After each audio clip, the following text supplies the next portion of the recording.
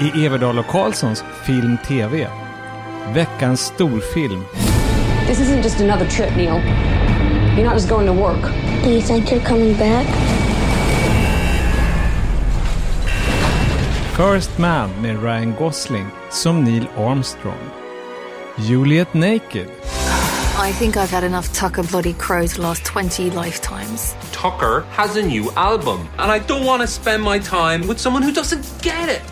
Romantik med rocknördförhinder. Och så camping. Hur lyckad är egentligen Lina Dunhams uppföljare till Girls? You know what? It may not be fun. It may not be any fun at all. Vi vet. Plus efterkrigsförfattare Terry Thomas, sorgarbete och herr CGs känsla för vardagsrumsdans. Allt i podcasten som är din enda vän i film- och streamingdjungeln.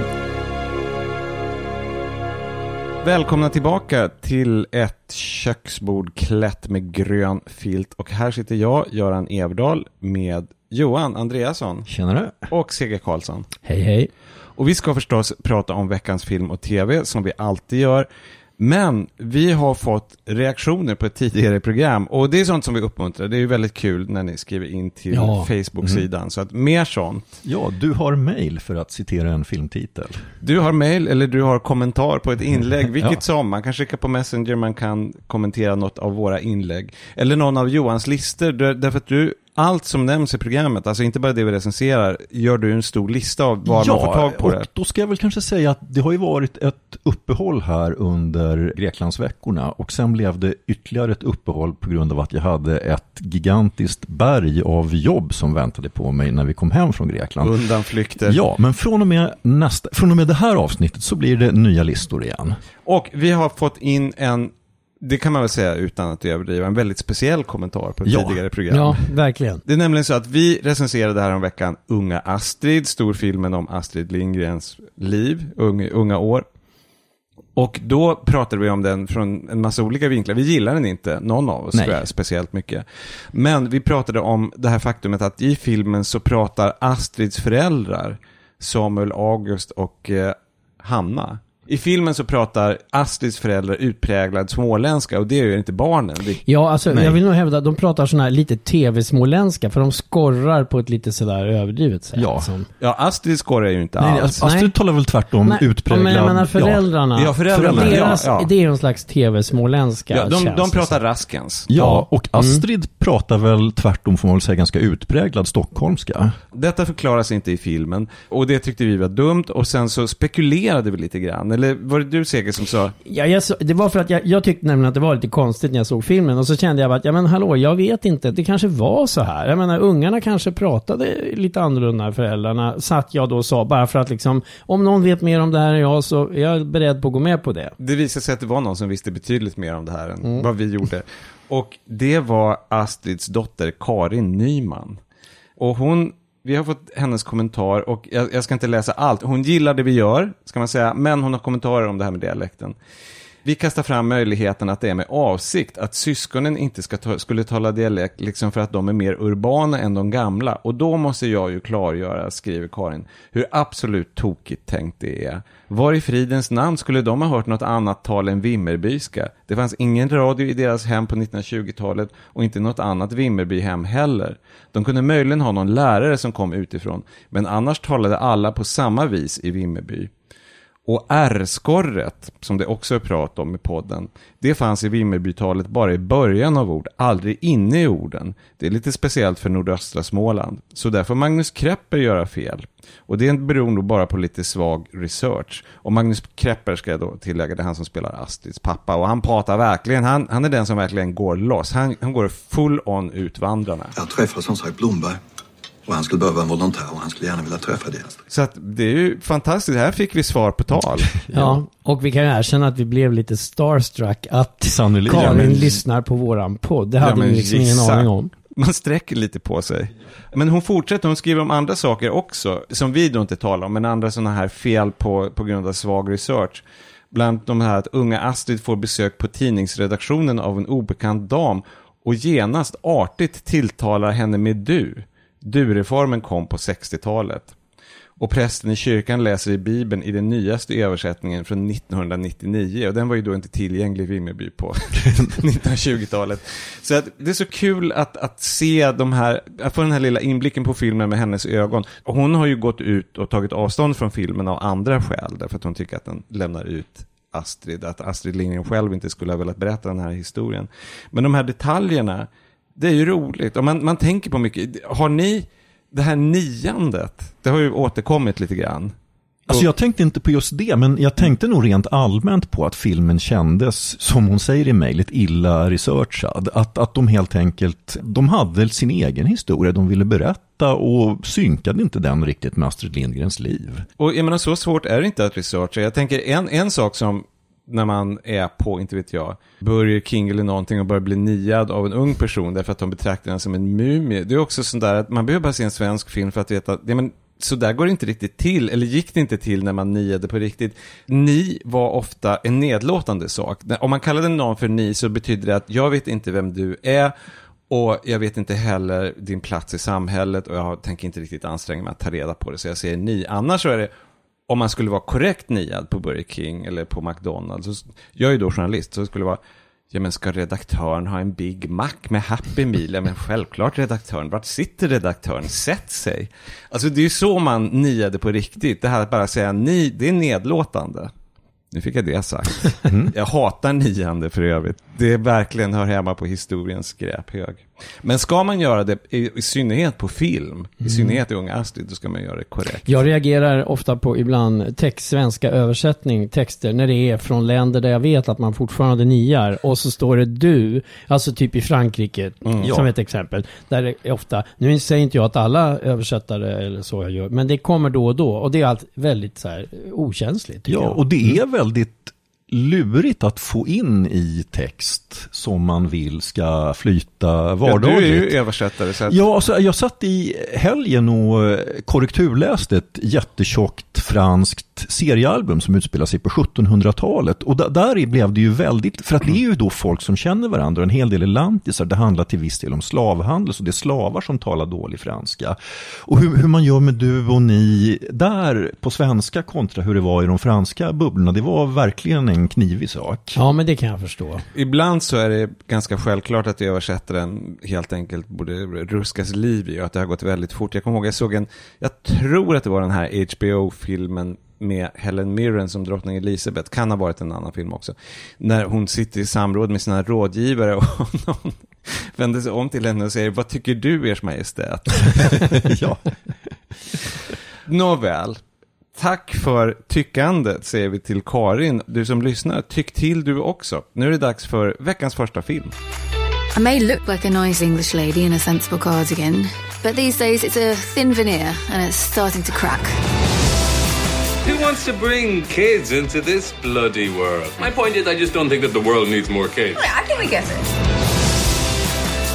Tucker Crowe, one of the most unsung figures of alternative rock. Hasn't been seen in 20 years. That's him. Wow, he's so gorgeous. Thank you. I think I've had enough Tucker bloody Crowe to last 20 lifetimes. Då var det dags att prata om Juliet Naked, en film efter en Nick Hornby-roman. Han är en sån där författare, Nick Hornby. Jag vet att du har läst massvis av honom, Seger. Ja, det får man ju säga. Bland annat den här faktiskt, som kom 2009. Okej, jag har inte läst en enda bok av honom. Men jag har läst de 2 första. Det känns som att jag läst honom, för att han är ju en sån där som nästan allt han gör filmas, känns det som, förr eller senare. Om en pojke, Fever Pitch, High Fidelity förstås, massor. Och i Juliet Naked så handlar det om Annie som spelas av Rose Byrne. Hon bor i en kuststad i England och hon bor ihop med Duncan som spelas av Chris O'Dowd, som är en sån där som man kanske inte känner till namnet, men man känner igen honom när man ser honom. Och han är en typisk Hornby-figur. Han är medelålders akademiker och han är besatt av en amerikansk rockhjälte, Tucker Crowe. Och den är Tucker Crowe. Han har försvunnit mystiskt. Han är en sån där som har slutat producera sig. Man vet inte riktigt vart han befinner sig. Jag läste en intervju med Ethan Hawke som spelar honom. Och han beskrev sin rollfigur som att jag tänker att Kurt Cobain bara hade försvunnit och sen plötsligt dykt upp levande 25 år senare. Ja, och Han dyker då upp tidigt här i filmen, pikant nog genom att Annie börjar flirta med honom via e-mail. De på något sätt stöter ihop på internet.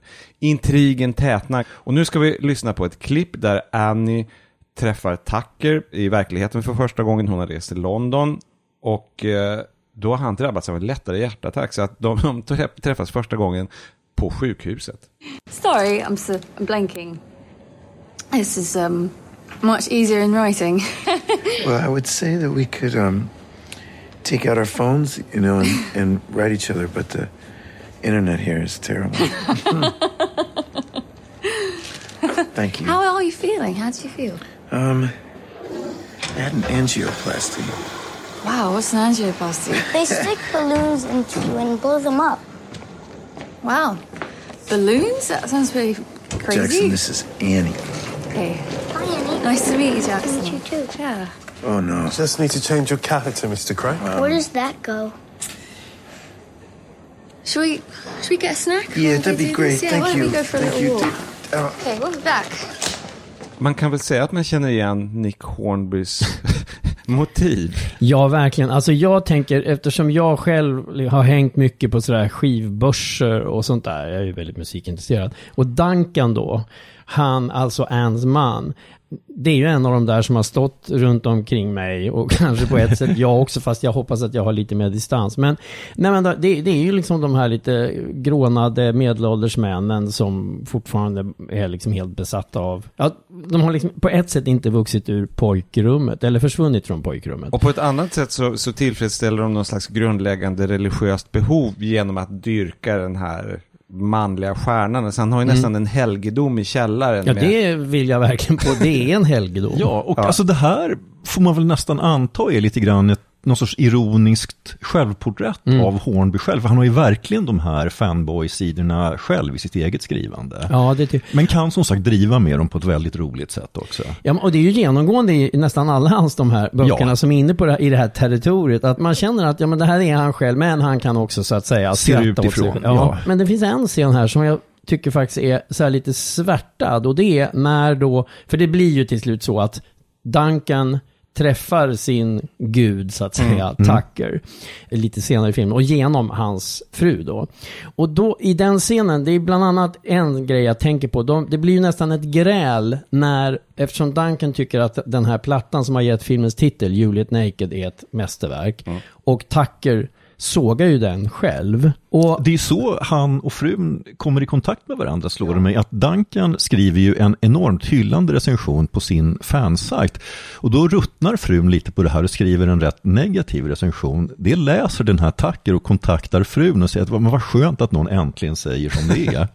Och just i den där scenen då, när man överhuvudtaget känner att Tucker har liksom en helt annan distans till sin konst, kan man säga. Alltså för honom är den inte riktigt så fantastisk som Duncan tycker. Och då blir ju Duncan väldigt provocerad av det. Och det där, då kan jag känna igen mig själv ibland, jag är ju inte bara musikintresserad, jag är också väldigt sportintresserad, precis som Nick Hornby. Och ibland när man i intervjuer förstår att de fotbollsspelare som man själv ser upp till, som man sitter och tittar på timme efter timme i tv, de är inte alltid lika fångade av liksom hur fantastiskt, och de kan inte lika mycket om sin karriär. Alltså Fast det är ju ett vanligt fenomen om man då är, som vi alla, intresserade av gammal film och läser intervjuer med Howard Hawks, regissören, eller Groucho Marx eller någonting. Då märker man att de är ju bara intresserade av filmerna som har dragit in pengar. Alltså den här liksom sättet att se det på som klassiker, det kom ju efter deras aktiva tid och de tog aldrig det till sig. Det så fångas bra i den där scenen just. För Duncan är det ju verkligen, han blir ju verkligen arg, alltså, och ledsen, upprörd. Det är ju liksom hela, det är det han har byggt upp sitt liv. Lite på hans sida. Han är en ganska osympatisk figur bitvis i filmen, men i just det fallet så tycker jag att han har rätt. Han säger inte att konsten inte är till för konstnären, det är till för publiken. 100%. You go, Duncan. Men en sak till när det gäller Duncan, att han är en variation på den här typiska Hornby-nörden på det sättet att han är akademiker. Han har det som jobb. Han lär ut popkultur på ett universitet. Eller om det är folkhögskola. Ja, det är inte riktigt ett alltså det är väl en typ högskola som inte riktigt har universitetsstatus. Ja, men icke desto mindre så är han en auktoritet, så att han lär ut popkultur och framförallt tv-serier. Så ja, och tv-serien The Wire är det väl som det är man mycket har. The Wire, det är lite The Sopranos, och det är väldigt roligt att höra den här analysen när man tar det på så stort allvar, vilket vi ju gör. Ja. Alla älskar The Wire, men det finns alltid någonting komiskt när någonting hamnar på kultursidan och i akademikervärlden, att det på något sätt måste tryckas in i den tratten och pratas om med det språket. Det är tacksamt att skoja med. Det finns ju ett litet, i början av filmen så får vi se, dels har han ju liksom en blogg väl, alltså Duncan om Tucker Club. Eller vlogg, eller vad man ska säga. Ja, för det är ju en sajt med så att säga han både skriver, men han spelar ju även in film. Ja, det är det jag tänkte säga, som liksom webb-tv-aktigt. Ja. Och där också, det tycker jag är lite så här rörande och kul, för man hör hur de här formuleringarna som han har där, hur han liksom är så nöjd med, jag menar, han är ju väldigt de är så ambitiösa, och så ska de samtidigt låta lite sådär coola och snajdiga. Welcome to Can You Hear Me? Your source for all things Tucker Crowe. If you're here, you're probably already a fan of Tucker's music. But if you're merely Crowe curious, or you clicked on the link by accident, allow me to introduce you to one of the most seminal and yet unsung figures of alternative rock. Men det är så här grundläggande humor från, men det funkade likadant på romarnas tid. Alltså pretentiösa typer som försöker verka avslappnade. Det är alltid väldigt roligt. Och han är en sån. Nu är det ju inte hans historia egentligen, eller ens Tuckers, utan det är ju den här Annie det handlar om, som spelas av Rose Byrne. Hon bär ju upp hela filmen, kan man säga. Och hon är inte brittiska. Hon kommer från Australien. Men ja, och han läste jag mig till kommer tydligen från Irland. Alltså han som spelar Duncan. Ja, Men jag tycker att hon gör ju verkligen ett förtjänstfullt jobb. Ja, hon är väldigt bra. Eller alltså skådespelarna genomgående är jättebra i den här filmen. Det finns ett uttryck jag hatar, en fin liten film, men det här är farligt nära att vara en fin liten film, därför att den är så opretentiös och den är så på sitt sätt enkel, men den funkar. Ja, men alltså det är också, det är något väldigt speciellt med romantiska komedier, att när någon faktiskt, för det görs ju så otroligt mycket dåliga romantiska komedier, och när någon lyckas göra en bra, det ser så enkelt ut, men det kan det ju inte vara med tanke på hur sällan de kommer. Jag måste nog säga att jag håller helt med om det du sa där, Johan, men den här är verkligen så här opretentiös, men den är nästan, kan jag tycka, nästan lite förströdd. Alltså den är så umbärlig på många sätt, och liksom tycks inte ens själv vilja, den har inte riktigt någon ambition att känna så där på något sätt angelägen. Nej, det finns absolut ingenting, den säljer sig absolut inte som angelägen, men en sak som jag tänkte på verkligen efter, det är några dagar sedan vi sett filmen, och om man så att säga tänker på, alltså alla personer är med, allt den berättar, alltså på det här som det känns lite förströdda och otroligt avslappnade sättet, så får man veta otroligt mycket om ett väldigt stort antal personer, och själva handlingen är ju faktiskt rätt komplicerad. Och det är massvis av bifigurer, och de är perfekt rollbesatta. Alltså jag tänkte på, det fanns i en av slutscenerna så finns det ett hopplöst pubband. Ja. De har inte ens några repliker, men de är så magnifika i sin vardaglighet. De ser ut som vanliga människor som jag har alltid drömt om att sitta på scen bakom ett trumset, och nu gör jag det. Jo, men och även de har ju det där som går igenom hela filmen, genomsyran. Den är ju så brittisk i alltså miljöerna, typerna och liksom atmosfären. Det är oerhört, alltså folk som är anglofiler. Ja, för just den här lilla stan lyckas den berätta, så att Annie jobbar ju då på det lokala museet, och det är så otroligt väl beskrivet hur det funkar. Och man får till och med lite grann av stadens politiska liv med den här borgmästaren, och faktiskt en del USA, för att filmen utspelar sig delvis vid USA. Man får följa Tuckers liv där, hur det har gått för honom. Han har ju väldigt många barn tillsammans med många olika kvinnor. Man träffar alla barnen, man träffar alla fruarna. Och det här får de in liksom helt, det känns inte det minsta liksom som att de har pressat in saker, utan allt bara flyter på lugnt och väldigt kul. Man kan ju säga att det märks att den här regissören Jesse Peretz, alltså han har gjort nästan bara tv.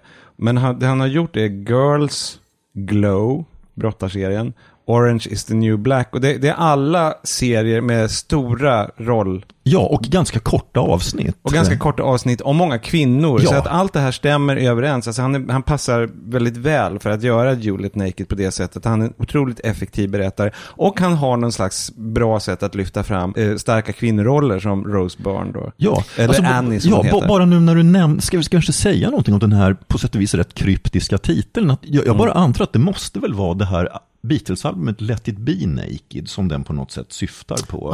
Det är så långt har inte jag tänkt. För det förekommer ju ingen Juliet i filmen och det förekommer inga nakenscener, så att det måste ju vara... Vad som händer är att han ger ut sina, för att få pengar till sin resa över Atlanten så säljer Tucker rättigheterna, eller han låter publicera... till sina demos. Till sina demos, så att det är väl det som är Naked. Ja, för den här Let It Be, det är ju många som inte gillar den här väldigt fläskiga Phil Spector-produktionen. Då kom det till slut ett album där de hade tagit bort den som heter just Let It Be Naked.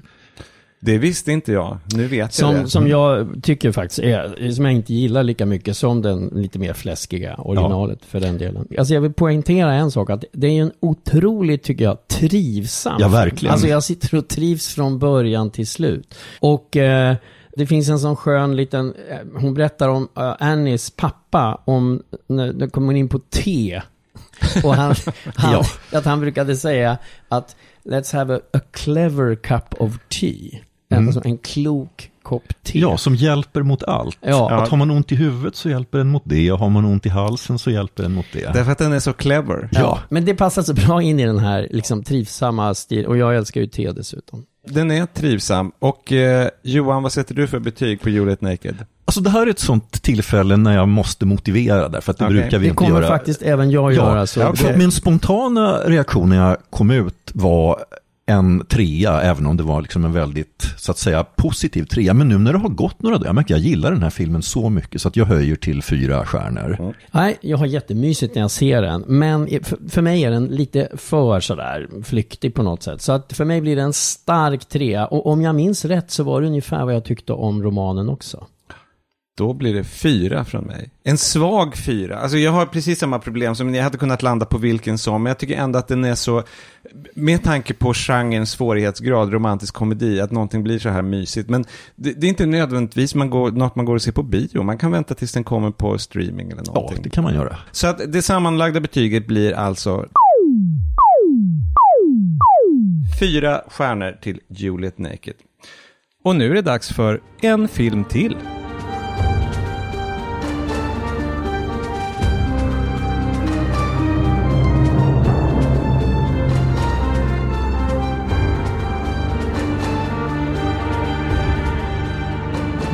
Så, veckans storfilm, First Man. Och först i det här sammanhanget, det betyder första mannen på månen. Och det är förstås Neil Armstrong. Han spelas i First Man av Ryan Gosling. Men den viktigaste spelaren på plan här är kanske regissören då, Damien Chazelle. Jo, han gjorde ju liksom väldigt intryck. Det var inte hans debut, den här Whiplash. Han gjorde faktiskt en film före den. Ja, ett bra tag innan. Någon extrem lågbudget. Ja, alltså 5 år tidigare. Madeline on a Park Bench. Hur ung var han då, med tanke på att han är lite över 30 nu? Ja, han är 33 nu. Ja. Jag vill inte ens tänka på det. Han är ju fortfarande irriterande. Ja, han gick väl på dagis när han gjorde den där första filmen. Och sen Whiplash då 2014 som jag tyckte var väldigt bra. Och sen då La La Land som jag ju älskade, och även ni vi också, va? Även vi. Tror jag, eller nu pratar jag för dig, Johan. Alltså älskar det kanske ta i, men jag gillade den väldigt mycket. Ja. Här negativ slår till igen. Men han har ju också känt av lite, för att först var den ju väldigt hyllad och sen kom det ju en backlash, och sen, numera är det ju nästan sådär så att folk bara gillar och dissar den. Och jag tror Johan har känt det där med sitt finger i vinden liksom. Men Sigge, tycker du att en solid 4 är att dissa? Ja, det beror på hur man ser. Jag gav den en 5. Okay. Ja, nej, men Johan, där sitter det långt inne. I alla fall, de 2 första filmerna, om man då, och även den här extrema lågbudgetfilmen som vi inte har sett, men alla de har musik centralt. Whiplash handlar om en trummis, La La Land är förstås en musikal. Så First Man är helt enkelt Damien Chazelles första långfilm som inte är en musikfilm. Det är också den första Chazelle-film som han inte har skrivit manus till. Han har gjort det till de tidigare, men inte här. Intressant. Det finns både musik och Chazelle-tecken som vi återkommer till. Men vi ska höra ett klipp. Och i det här klippet så har NASA, spoiler alert, de har bestämt att männen i den första månlandaren, det blir Neil Armstrong och Buzz Aldrin. Och nu är det presskonferens. Men Neil, till skillnad från Buzz, han är inte någon riktig schmooser. Neil, if it does turn out, you'll go down in history. What kind of thoughts do you have about that when the thought hits you? Gosh, suppose that flight successful? We're planning on that flight being successful. I just meant how you feel about being a part of history. I think I can shed some light here. It's a responsibility, but it's exciting to be the first. Even my wife is excited. She keeps slipping jewelry into my PPK. You're planning on taking some of her jewelry to the moon, Buzz? Sure. What fella wouldn't want to give his wife bragging rights? Neil, will you take anything? If I had a choice, I'd take more fuel. Här ska man väl tillägga att Buzz Aldrin spelas av Corey Stoll som syns i princip allting. Han har världens bästa Hollywood-agent, men jag tror att många minns honom från första säsongen av House of Cards på Netflix, till exempel. Och som vi sa, det här är då Damien Chazelles första film som inte på något sätt handlar om musik. Det är mycket rymdens tystnad, men det är rätt mycket musik ändå i film. Alltså han använder musik väldigt effektivt. Verkligen. Ja. Det finns något som återkommer, någonting som Neil Armstrong och hans fru, väldigt svulstig, superokreddig instrumentalgrej med kör som de dansar till och som återkommer i en rymdscen på ett väldigt effektivt sätt. Just det, de dansar hemma. Det är sånt där som, jag måste bara säga en liten parentes. Jag har alltid svårt för det på film. Alltså sådär när par plötsligt ska dansa, sådär liksom dansa en tryckare hemma i vardagsrummet. Så jag satt innan den här scenen och liksom bara kände, nej, ni får inte snälla, börja inte dansa. Det gjorde väl dina föräldrar, alltså Sten, och Marianne. Jag blir alltid generad av sådana scener. Jag kan bara säga, det är någonting för min psykolog, men jag blir generad. Men Sigge, är du det som en tonåring som inte klarar av att se föräldrarna dansa? Ja, kanske det. Nej, men jag blir... Och det blev det nu också. Jag hade hoppats, nej, men jag anar, nej, de kommer börja dansa. Och så gör de det. Vad är det här som Elaine säger i Seinfeld? What did your parents do to you? Well, you got time. nej, men... Vi ska säga frun då, det är Claire Foy ifrån The Crown. Så att en helt annan slags roll som hon klarar galant. Hon är ju lite grann, på ett sätt är det en bakgrundsroll, men hon är så stark i den. Alltså hon har knappt någon replik den första halvtimmen och ändå är hon så närvarande. Ja, och där måste jag faktiskt säga en grej. För att i första halvan av filmen, då tycker jag nämligen så här, då känns det påklistrat att de ändå försöker att få in scener med henne och fruarna. Lite sådär som att de är så medvetna om att det här kan bli så här, bara så här grabbfilm och nu måste vi liksom ge kvinnorna någonting att göra. Och jag kan tycka att först då säga lite så här misstänksam, men sen just när det gäller framförallt fru Armstrong då, Claire Foys figur, så känner jag att det liksom organiskt kommer in på ett mer naturligt, liksom det engagerar mer och mer. Alltså hennes roll blir faktiskt viktigare än vad jag först uppfattar. För länge är det ju så att hon i princip står vid spisen och ser orolig ut när maken är ute och testflyger. Sen håller jag med om att när de så att säga kommer in i astronautprogrammet och framförallt när allt fler astronauter börjar dö, då kommer ju familjerna och även deras barn in på ett mer naturligt sätt. Att jag håller verkligen inte med någon av er, så att ni får rösta ner mig här. Men jag tycker att hon har en stark närvaro från början, även om den blir så att säga mer och mer påtaglig. Alltså jag har ingenting emot henne, utan det är ju mer hur rollen är skriven, det hon har att göra. Tolkade du det som att vi tyckte att hon var... Nej, inte att hon, utan att hennes roll i filmen. Ja, men det är väl bara att det tar en stund för mig att engagera sig det. Men jag menar, du kan väl ändå vara glad att vi sen blir engagerade av henne. Ja, absolut. Jag vill bara markera att vi är på olika lager den här oerhört tunga frågan. Du vill känna dig intressant. Ja. Ännu intressantare, om möjligt, C.G. Karlsson. Ja, men jag vill bara fråga er en sak som har med Claire Foy att göra, och det är att eftersom Crown sitter fortfarande i min ryggmärg och hennes roll där. Och jag måste säga, jag har liksom en liten invändning här när jag ser henne först. Jag försöker liksom att tänka bort drottning Elizabeth. Men det tar en liten stund innan jag liksom på något sätt okej, nu är hon Neil Armstrongs fru. För mig är Claire Foy så mycket drottning Elizabeth fortfarande. Men hade ni klarade liksom av det på en sekund? Nej, men så där är det. Men saken är att man ser ju vissa tv-serier så intensivt, och just The Crown är gjord för att bingas. Alltså jag tror att de flesta ser varje säsong på ett par dagar eller i alla fall en vecka eller två. Och det innebär att man är verkligen indoktrinerad av henne som drottning Elizabeth. Så att där håller jag med. Ja.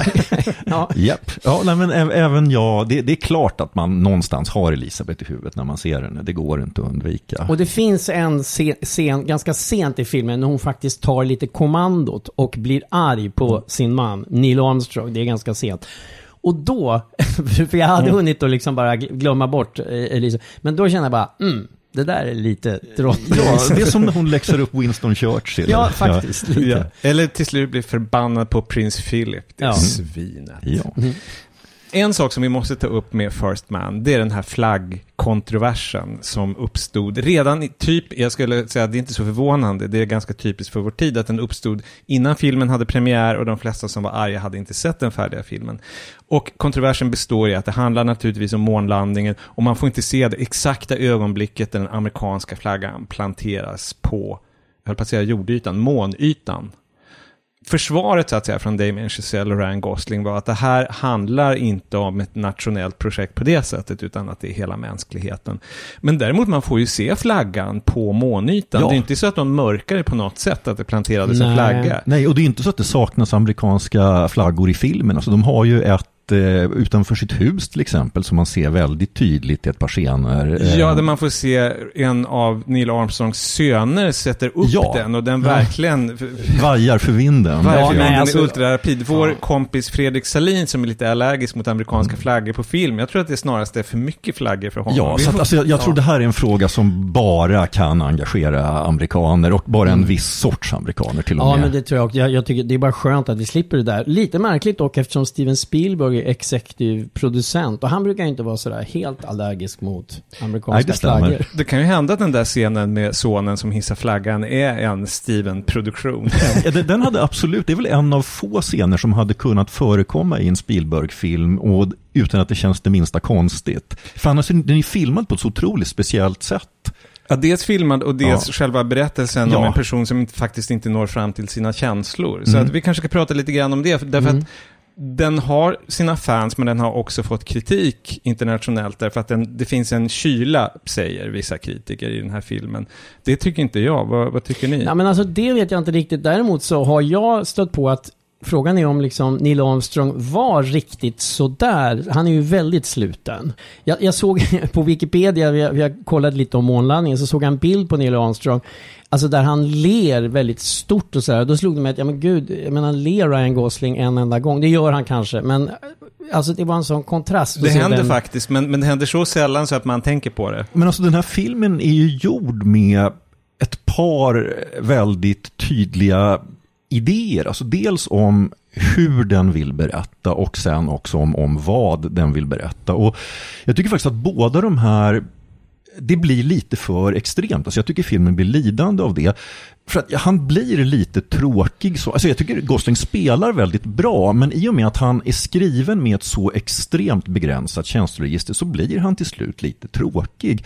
Men jag tycker det största problemet med filmen är att den är så enormt ute efter att vara dokumentär, att det ska verkligen kännas att man är den här astronauten. Det är så otroligt mycket som är filmat ur hans synvinkel. Och grejen är att nu har du pratat om allting som jag gillar med filmen. Okej, ja, men jag kan tänka mig det. Vi hade precis samma diskussion om Dunkirk där vi tyckte väldigt olika också. Just det, ja, det finns det har inte jag tänkt på, men det har du rätt i att det finns, och även det här liksom väldigt fysiska som finns i First Man, att man nästan sitter och skakar själv i moln. Och det där, alltså ungefär en halvtimme in i filmen så har jag sett alla scener jag någonsin vill se med en gubbe som sitter och skakar i en cockpit. Och sen blir det kanske 30 minuter till sånt och jag blir väldigt, väldigt trött på det. Jag tycker att det är jättespännande och jag håller inte alls med om att det är ett begränsat känsloregister. Det är ett väldigt rikt känsloregister som den här personen, Neil Armstrong i alla fall som han skildras i filmen, inte riktigt kan lyfta fram, men det finns där under ytan hela tiden. Ja, det finns inne i hans skalle eller i hans kropp på något sätt. Det anar man nog men på något sätt. Ja. Här måste jag nog säga, jag som nästan är den som oftast bråkar med Johan, eller vi bråkar mest med varandra. Ja. Och du brukar vara mitten sådär. Men här är nog jag lite mer åt Johans håll, för jag tycker också, alltså jag känner på slutet när det är det här riktigt, på riktigt, vad säger vi, alltså när de är på väg på, då kommer det ju ännu en gång naturligtvis det här skakiga bilder astronaut in i, och då har man liksom fått vara med om det så många gånger tidigare, så då börjar jag känna, ja men Nu är jag lite mätt på just den sortens scener. Samtidigt vill jag också tillägga, därför att alltså jag har verkligen väldigt kluvna känslor inför den här filmen. För att jag tycker ändå att de förankrar väldigt väl i historien att alltså hans styrka som astronaut, och det är säkert det som gör att han blir uttagen, det är att han har den här extrema känslokontrollen. Att han råkar ju ut för situationer. Han håller huvudet kallt. Han håller alltid huvudet kallt. Han är ju med om saker där vem som helst skulle drabbats av panik. Det är ett par gånger när förmodligen vilken annan person som helst hade strukit med. Men där måste ju medge ändå, Johan, att det är spännande, att det finns en riktigt spännande det finns, scener. Absolut. Det finns enskilda jättespännande scener. Det finns otroligt vackra scener. Så att, alltså det tycker jag också. Ja, alltså bägge. Ja. Men för mig så är det då också väldigt, väldigt långa bitar där jag bara sitter och har tråkigt. För mig är det så mycket en film om sorg. De kopplar det till att Neil Armstrong och hans fru förlorade en dotter till cancer. Hon var kanske 5 år eller någonting. Det genomsyrar filmen, och det är en sån klyscha att säga i den här typen av filmer. Det handlar om en yttre och en inre resa. Men det gör verkligen det. Det handlar om jakten efter liv och mening i universum, både i det mänskliga livet på jorden och i kosmos. Och det, i alla fall i filmen, så är det samma sak för Neil Armstrong. Och det tycker jag är oerhört gripande och inte kyligt alls. Det handlar inte om någon som är kall, utan om någon som är förlamad av sorg. Jag har inte sagt att jag tycker den är direkt kylig, utan det är lite mer att jag tycker faktiskt som Johan att det blir lite monotont med hans personlighet så som den gestaltas i filmen. Alltså det är helt enkelt, för det är ju också, filmen är ju 2:21 lång. Så att liksom det blir rätt mycket av dels det här som jag pratade om, skakiga i kapseln, och sen också hans lite stumma uttryck. Fast jag tycker att just det gör att man letar efter, eftersom man vet att han känner någonting annat. Alltså det är ju filmen klart. Så att de gånger det bryter fram, då är det liksom som att då händer någonting stort. Det är som att man är fågelskådare och där kommer den där toffsvippan. Det kan jag hålla med om, för det finns en sån scen när han bara liksom gläntar lite på ett fönster, eller vad jag ska säga, dörr in till sitt inre. Det är ju det här när han ser en gunga, en lekgunga alltså, som påminner honom om dottern ganska sent. Och då säger han ju, han kommenterar det. Det är liksom enda gången han i princip kommenterar det som har hänt till en kompis. Väldigt kort. Det får ju en effekt liksom, för att man bara, oj, där händer något. Men sen stänglar ju dörren igen. Sen finns det en scen i början där han får frågan nästan i en anställningsintervju på NASA att varför ska vi till månen? Vad betyder den här upptäcktsresan? Och då får han en liten monolog när han pratar om att rent vetenskapligt är det kanske inte så viktigt, utan det handlar om att vidga horisonten. Och på något sätt så är det filmen handlar om att just leta efter någonting i sig själv och i världen utanför, hur det kanske är samma sak. Det är så otroligt slående med hans personlighet, att när han får den här frågan av någon på NASA, då kan han uttrycka sig så här otroligt vältaligt och nästan poetiskt. Men sen, han blir helt enkelt tvingad av sin fru att överhuvudtaget säga någonting alls till sina barn inför resan. Och då kan han i princip bara svara på frågor. En sak där som är värd att notera är att i den här flaggkontroversen, då kom ju Neil Armstrongs familj, och sönerna lever fortfarande naturligtvis. De är lite äldre än vad vi är, tror jag. De i alla fall, de ställer sig bakom filmen helt och fullt. De känner igen sin pappa här och stöder filmen. Så att den verkar i sak i alla fall berätta en riktig historia. Men den scenen som Johan nu pratar om, det där när han liksom han har tänkt i stort sett att bara sticka, det är ju hon, det är ju liksom drottning Elisabeth som skäller ut honom. Och jag är majestät. Men det är ju också, det är ju samtidigt det är ju en väldigt laddad scen, och det här när sonen frågar om finns någon risk att han inte kommer tillbaka. Då svarar han ju sin son som en politiker. Jag tänkte på att det lät precis som en politiker som får en fråga som är svår att svara på. Liksom. På en presskonferens, alltså snarare än att de talar med familjen. Men det kanske också, jag menar, så kanske det var sådär, och det är ju på något sätt fascinerande, eller vad ska jag säga? Det är ju sorgligt och samtidigt det är ju spännande. Ja, och inte helt ovanligt tror jag för barn av den generationen att de på något sätt fick försöka glömta, se bakom kulisserna själv, därför att de fick ingenting gratis. Det var inte så mycket bonding som det handlade om. Jag är då, som ni märker, otroligt förtjust i First Man. Och då har vi knappt pratat ens om det här fantastiska rymdscenerna, det visuella. Vi har inte heller sagt att det är en svensk, det är ju Linus Sandgren som har fotat, som han ju brukar göra till Damien Chazelle. Och lär bli Oscar-nominerad. Ja, för det tycker jag, alldeles oavsett vad jag sagt om att jag kan bli lite mätt på skakiga bilder av hur det är, alltså subjektiv kamera. Det är ju ett väldigt fint foto, alltså rakt igenom. Hisnande skönhet det i vissa scener. Och tänkte ni på det för övrigt apropå Damien Chazelle och musik, att det finns någonstans i mitten av filmen, så det här Gemini-projektet ska de prova att docka i rymden för första gången 2 farkoster, och det är väldigt svårt, man ska pricka rätt. Och när de till slut, det är spänningsmusik, och när det till slut, när de lyckas, då går det över i en vals. Just det. Är det som i Kubricks 2001? Ja, det är ju då inte en Strauss-vals, utan jag tror att det är en originalfilmmusik. Men jag gissar att det inte är en slump. Det är det man tänker. Att det går i 3 takt. Ja. Det tänkte jag också, att det är någon liten blinkning där på något sätt, eller vad man ska kalla det. Ja. Jag kan nog tänka mig att ljudmix och sånt där får också, för ljudet har ju en väldig roll i filmen. Alltså, verkligen. Jag kan inte tänka mig att det är någon teknisk kategori där den här filmen inte blir nominerad. Sa han med gift i stämman. Ja, nej, men alltså, jag tänkte också komma till en sak, i och med att jag sagt så mycket negativt om filmen som jag verkligen tyckte var bra och som var en ögonöppnare för mig. Och jag har liksom aldrig tänkt på hur low-tech med dagens ögonsätt som det här Apollo-programmet var. Att det är en sån här sak som man ibland hör sägas nu, som jag tror stämmer, att den samlade datorkraften hos månlandaren var betydligt mindre än vad vi har i en modern mobiltelefon. Och det mådde de bara bra på den tiden. Så att just att alltså de här gamla testpiloterna, de brukade spydigt säga om astronauterna ungefär att de var schimpanser i plåtburkar eller någonting. Man säger att så var det ju verkligen inte alls. Det är otroligt manuellt. Och det är härligt. Det är också härligt visuellt i filmen, för att liksom det innebär ju att alla mätare i de här rymdkapslarna, det är ju så här analoga, eller vad man säger. Det finns ju inget digitalt. Nej. Och sen när de har någon sån här genomgång innan som är så där viktigt, då är det ju griffeltavla och vad säger man, kritor. Ja, precis. Däremot har de ju, det är inte så mycket räknestickor som de hade i Apollo 13. De kände nog att det här räknestickorna är gjorda i Apollo 13. Men jag får inte nog, nu är det dags för en bekännelse här, jag får inte nog av de här knapparna och hur det är så här kokong, hur det låter. Det är liksom, det är ingen touchscreen där inte. Nej, men den aspekten av filmen gillade jag verkligen. Okej, betyg. Jag kan börja, eftersom det är så självklart. Det finns 0 spänningsmoment i vilket betyg jag ska lämna, och det blir en mycket stark 4. Ja, det fanns en spänning. Det lät som att det nästan skulle kunna bli en 5. Den är på gränsen till 5, men det får bli en 4 ändå. Okej, då ger jag en stark 3.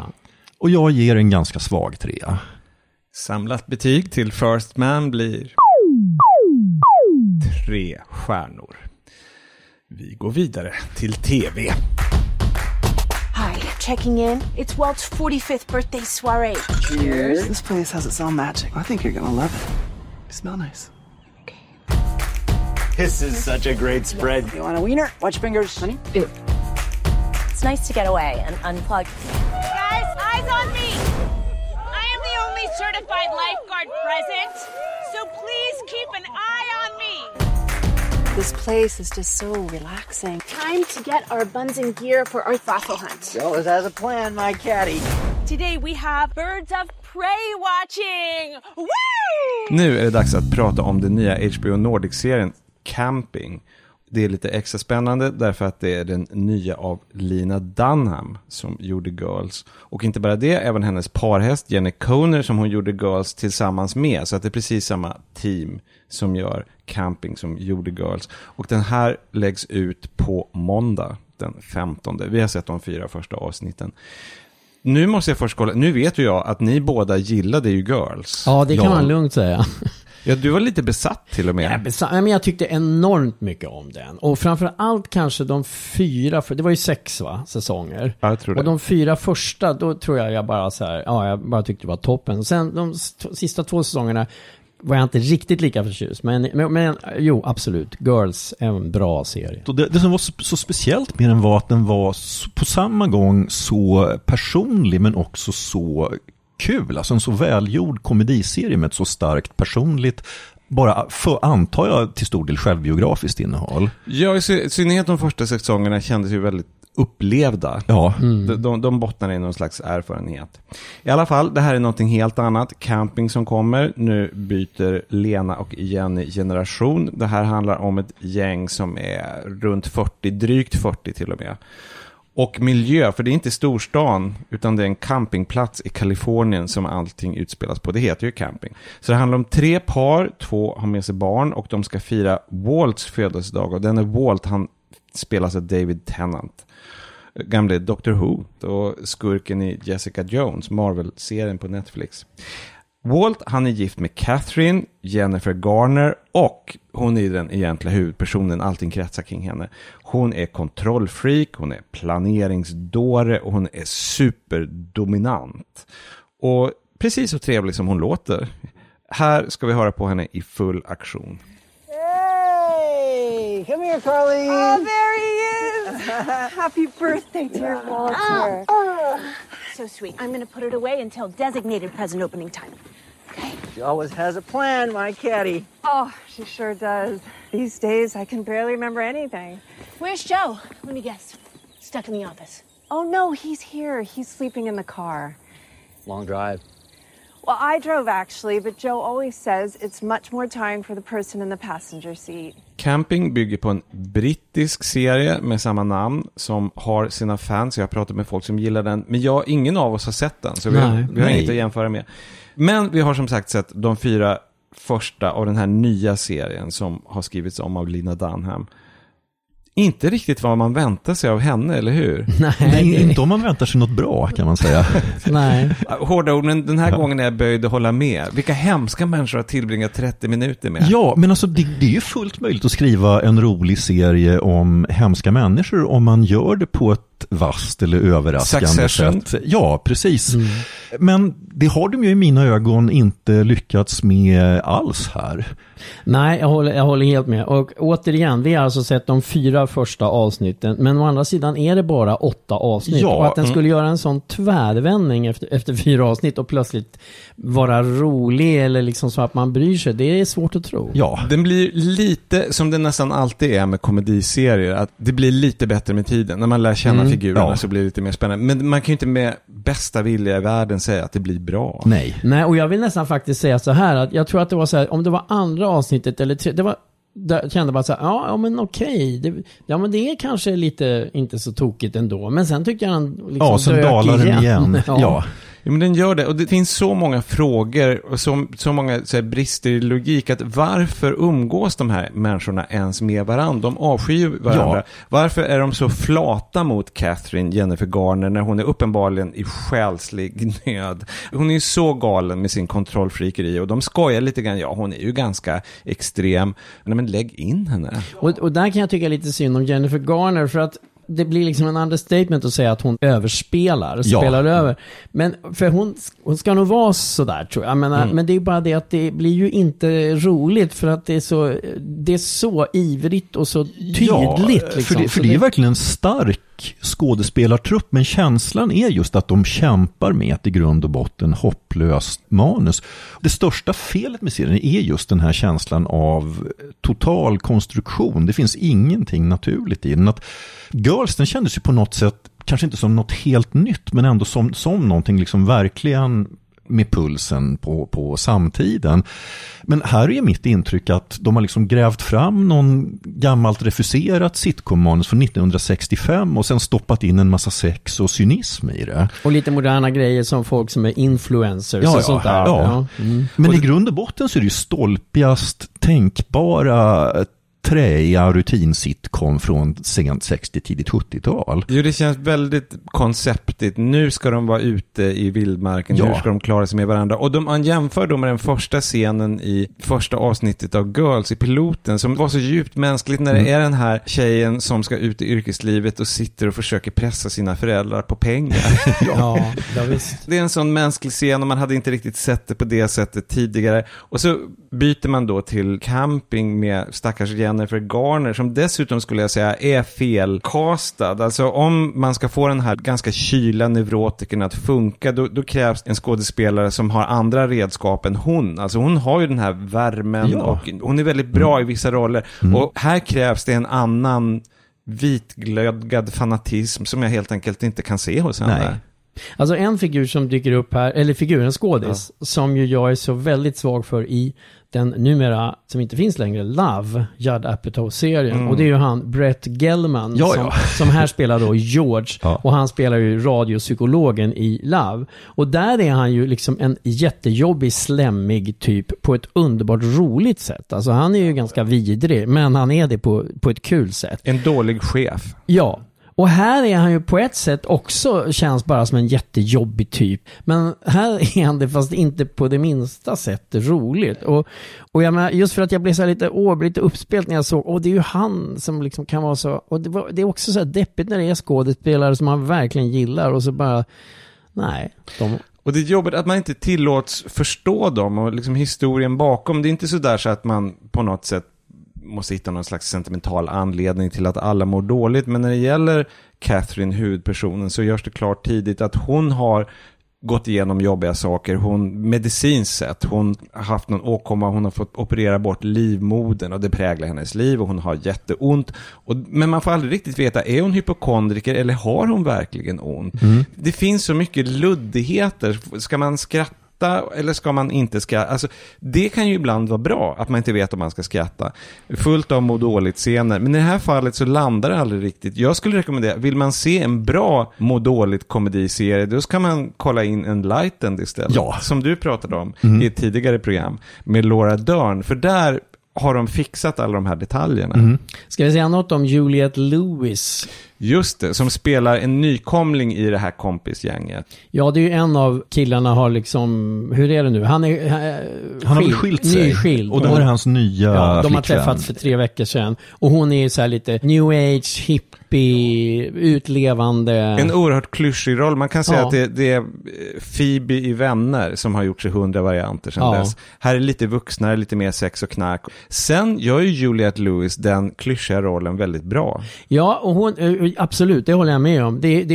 Hon, tack vare henne så kan man skrattar till ibland. Hon finns något kul. Men det är verkligen, jag vill också poängtera precis det du säger, men herregud vilken utsliten figur alltså. Ja. Även om hon fixar det hyfsat. Ja, hon är en väldigt bra fysisk skådespelare. Alltså hon är en sån där som kan jobba mycket med sitt hår. Och liksom, det säger någonting om henne att hon håller på och tjafsar så mycket och drar händerna genom håret. Hon gör det roligt. Det finns inte i replikerna, men hon får att funka på något konstigt sätt ändå.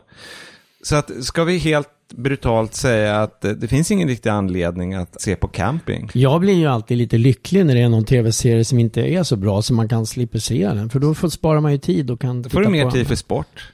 Ja, och andra serier som är bra. Sen så, i och för sig rent ur vår egoistiska synvinkel, så skulle jag önska att någon av oss älskade den här tv-serien medan 2 avskydde den, så att det blev lite fight.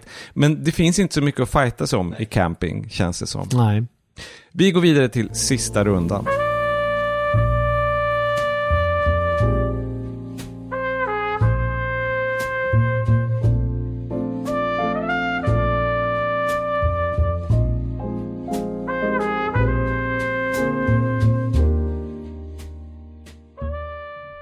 Äntligen landar vi vid köksbordet efter utflykter på månen och campingplatser. Och vi unnar oss en sista runda av streaming och tv-tips. Vad säger Sege? Jag har hittat 2 pärlor på SVT Play, 2 dokumentärer. Och den ena är ett möte med Philip Roth. Det är alltså K-special ingår i. Och det här är en fransk dokumentär från 2015. Den är 53 minuter lång. Philip Roth, han dog ju 22 maj i år. Han blev 85 år. Här har vi en intervju med honom som gjordes 2014 och sen är det även från tidigare intervjuer och sådär. Och jag var ju väldigt förtjust i Philip Roth. Ända faktiskt från det jag var ung och läste Portnoys besvär och sen fortsatte det bara. Och ja, men du läser honom också där, Johan. Men för mig har det kommit senare att det var jag hade faktiskt läst en bok av honom tidigare som inte hade gjort så stort intryck, men jag på något sätt upptäckte honom med Amerikansk pastoral som väl var en sorts comeback-bok för honom. Och sen efter det så har jag nog läst i stort sett allt som kom. Jag hade kanske någon enstaka jag missat. och gillar dem väldigt, väldigt mycket. Jag har varken läst Philip Roth eller Nick Hornby, så att jag läser faktiskt böcker, men jag har inte läst just dem. Men för mig var det så här alltså just när jag var ung faktiskt, då var jag nästan lite sådär smått besatt av såna amerikanska judiska författare, alltså Joseph Heller och Bernard Malamud och Saul Bellow och allt sånt där. John Updike var ju inte judisk, men han ingick ändå i det där gänget på något sätt. Precis, och jag gillade honom också. Men i alla fall, men Philip Roth, så honom har jag alltid gillat. Och här, alltså, jag satt faktiskt och tittade på här. Jag bara satt och njöt. Alltså han formulerar sig så väl. Han är dessutom, han är ju så pass gammal här när han gör. Han har fått någon slags klokhet som jag bara totalt faller i trans över, nästan. Alltså det är så fint, det samtalet med honom. Is there anything left of the author of Portnoy's Complaint?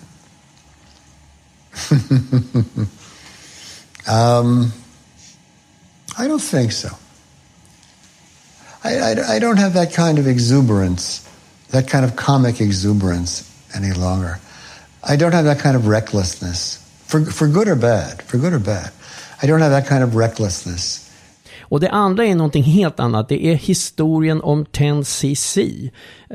Kan man säga musikens Philip Roth? Inte riktigt, kanske inte riktigt. Även om I'm Not In Love är en av de underbaraste låtar jag vet. Men alltså jag menar nu, den är ändå inte som amerikansk pastoral.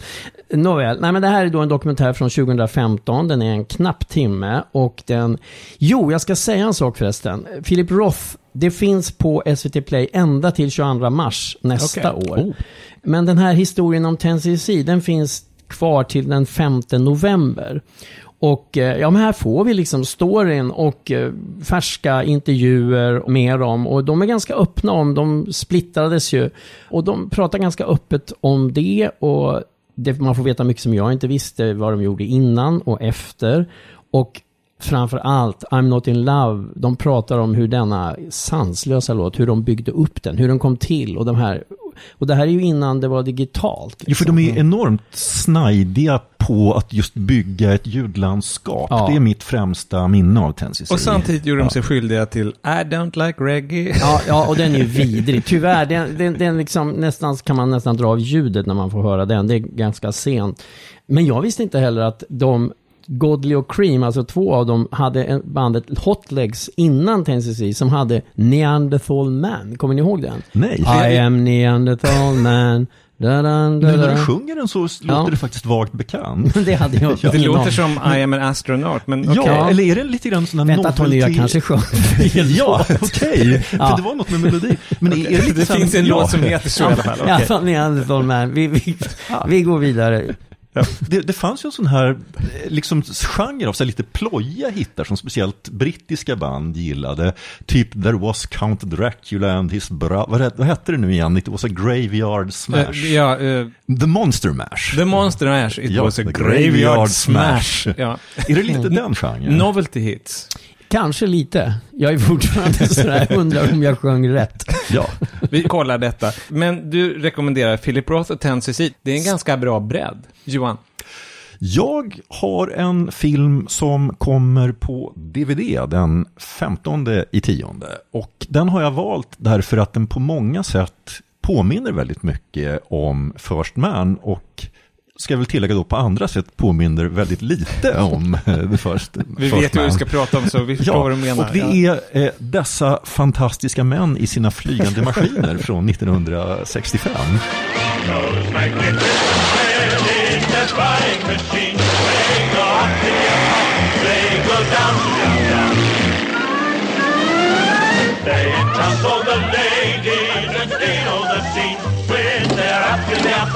And then down to the down.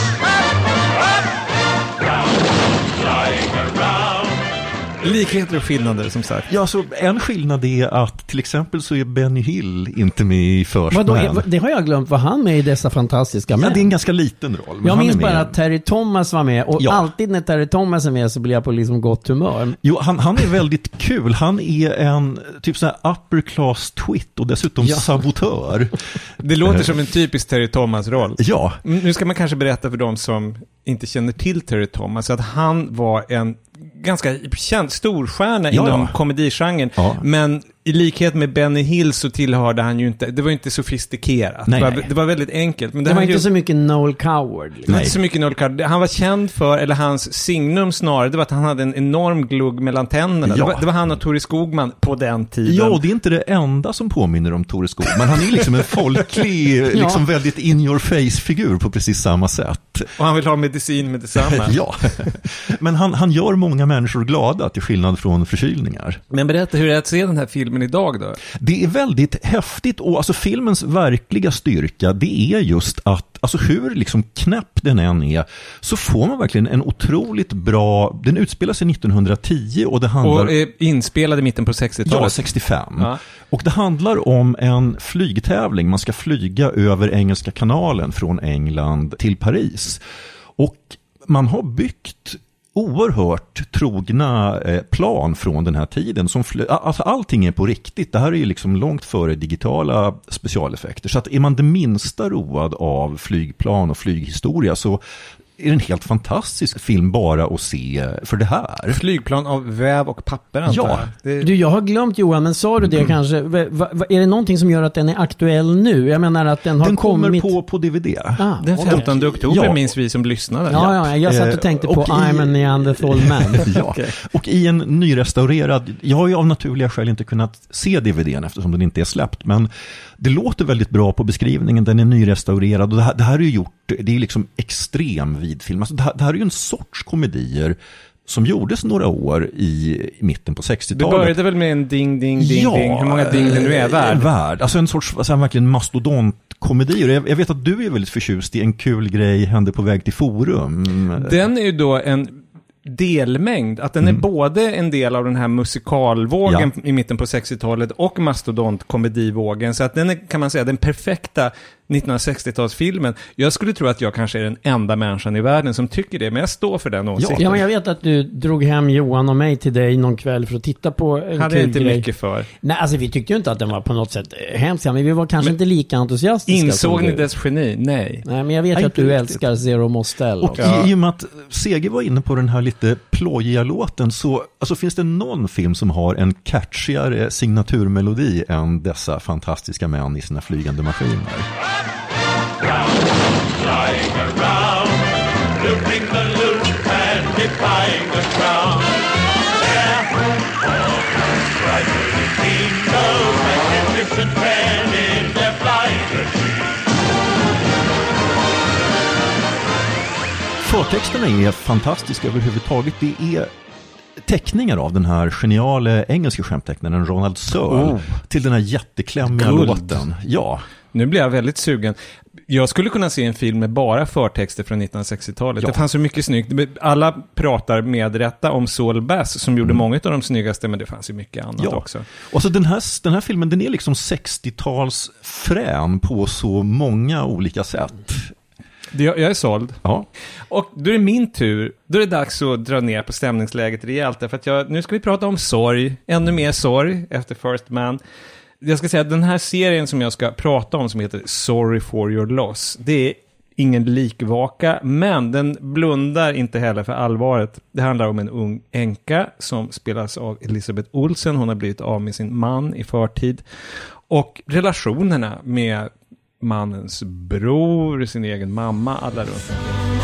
I hate how in the beginning everyone wants to send you flowers and you stop calling and writing and doing nice things for you because they're over it and they expect you to be over it. You think you knew him, but you really didn't know him as well as you thought. Do you know your husband's passcode to his phone? Doesn't everyone? I mean, otherwise I'd wonder who he was texting that he didn't want me to see. My sister's in free fall. I just want to know things about him that I didn't get to know. Och det är så välspelat och väl observerat. Man känner igen det, för jag menar, om man inte har sörjt själv så har någon man känner drabbats av något liknande. Så att man känner igen när folk försöker trösta samtidigt som de egentligen inte vill. De har bara hamnat i den här situationen med en person som har råkat illa ut. Och den här personen kanske inte ens vill bli tröstad av den andra. Och sen är båda fångna i det här läget. Lite så dålig kommunikation. Ja, men som livet är. Och ibland behöver man ju, hamnar man i rätt läge och behöver tröst. Och så vidare. Det är en massa saker som skildras med sympati och insikt som man inte riktigt är van vid skildras. Sen ska jag säga en annan sak, förutom att den fångar det här så väl. så finns det en annan grej som är intressant med den här serien Sorry for Your Loss, som inte alls har med innehållet att göra på sätt och vis. Och det är att den kommer på, nu blir ni riktigt glada, en ny streamingplattform. Ytterligare någonting att hålla reda på. Nämligen Facebook har ju börjat producera egna tv-serier. Och det här är... De har gjort några stycken, men det här är deras första prestigeproduktion som tas på allvar och förväntas kanske vinna priser. Så att om man ska titta på den här, de goda nyheterna är att det är gratis om man har en Facebook-app på någon plattform, och det har man ju. Så att då klickar man bara på Facebook Watch och där skriver man in... Och då menar man inte den där Facebook, inte iWatch, alltså den där klockan. Inte Apple Watch heter det faktiskt. Apple Watch, men den finns på alla Facebook-program. Och så skriver man in Sorry for Your Loss, och det är lite förvirrande för då kommer det massvis av trailers så att man får leta rätt på första avsnittet. Det är helt enkelt Facebook som vill profilera sig, och varför inte? De kan ju inte bara ha kattungar som tar sig ur pappkartonger och små barn som kastar mat och sånt som folk lägger upp. Greksemestrar som vi lägger upp, det är våra filmer, det finns 2 stycken. Titta på våra hitfilmer på Facebook. Finns på vår sida. Nej, men tycker jag, Sorry for Your Loss en chans. När jag såg första avsnittet, de är korta, de är 1,5 timme långa, då kände jag det här var ju bra, men hur ska det utvecklas? Den här snubben kommer ju vara död i nästa avsnitt också, men det händer saker. Ha lite tålamod. Du, jag undrar bara en sak. Elisabeth Olsen som du nämnde där, var det hon som var med i den här sektfilmen? Maisie och Mary och... Martha, Marcy, May, Marlene. Ja. Jag har dubbelkollat namnet, man glömmer alltid. Men var det hon? Och hon är inte en av Olsen Twins? Eller? Nej, men hon är syster till Olsen Twins. Så är det. Ja. Och hon är också Scarlet Witch i Avengers-filmerna. Och här måste man ju säga att hur kul det än är att se henne fäkta med armarna och det kommer blixtar ur dem. Så det här är ju skådespeleri på en annan nivå än hon kanske får ägna sig åt där. Ja, men hon var väldigt bra i sektfilmen tycker jag. Ja, hon är fantastisk. Hon är en riktigt duktig skådespelare. Och inte ensam ska jag säga i den här serien. Men därmed stänger vi butiken för den här veckan. Jarowski är som alltid vårt produktionsbolag. Niklas Runsten redigerar. Och sen är det så att vi behöver din hjälp, lyssnare. Om du gillar vårt program, berätta för alla dina vänner, skriv någonting snällt på iTunes, det gör skillnad. Och vi säger hej då från Göran, hej då CG. Hej då. Hej då Johan. Hej hej. Och nu är det dags för ett pyjamastips från CG Karlsson. Ja, och veckans pyjamastips, det handlar om 3 pyjamasar. Och nu ska ni inte bli oroliga, för förra veckans handlade ju om 2. Det är inte så att jag nu nästa vecka kommer att ha 4 och så vidare. Det blir ju inte så kul i längden om det blir liksom 120 pyjamasar. Men det här att det är 3, det är för att det är en familj som har likadana pyjamasar. Och det är den här tv-serien Lena Dunhams nya Camping som vi ju alldeles nyss pratade om hur besvikna vi blev på den. Men jag tröstar mig med att det finns i alla fall en hel del just pyjamasscener. Och det är den här familjen som är liksom huvudfamiljen. Det är Jennifer Garners Catherine och hennes man Walt som spelas av David Tennant. Och det är deras son Orvis, kul namn för övrigt tycker jag, som spelas av Duncan Joyner. Och de har alla likadana pyjamaser och de är rutiga. Jag vet inte om man säger skottsrutiga, om det är rätt färg för det, för de är så lite grönblåaktiga på något sätt. Men de är i alla fall så här, och eftersom det är en campingserie så har de ju de sover i sina sovsäckar i tält. Och jag har faktiskt insåg när jag satt och såg, jag har en ganska liknande pyjamas själv och jag har för mig att även Göran har jag sett ha någon sån någon gång på någon resa. En ganska vanlig pyjamassort, alltså det här rutiga. Men det fanns något litet mys där tyckte jag som i övrigt saknades i den här Camping. Du har lyssnat på ett pyjamastips från CG Karlsson.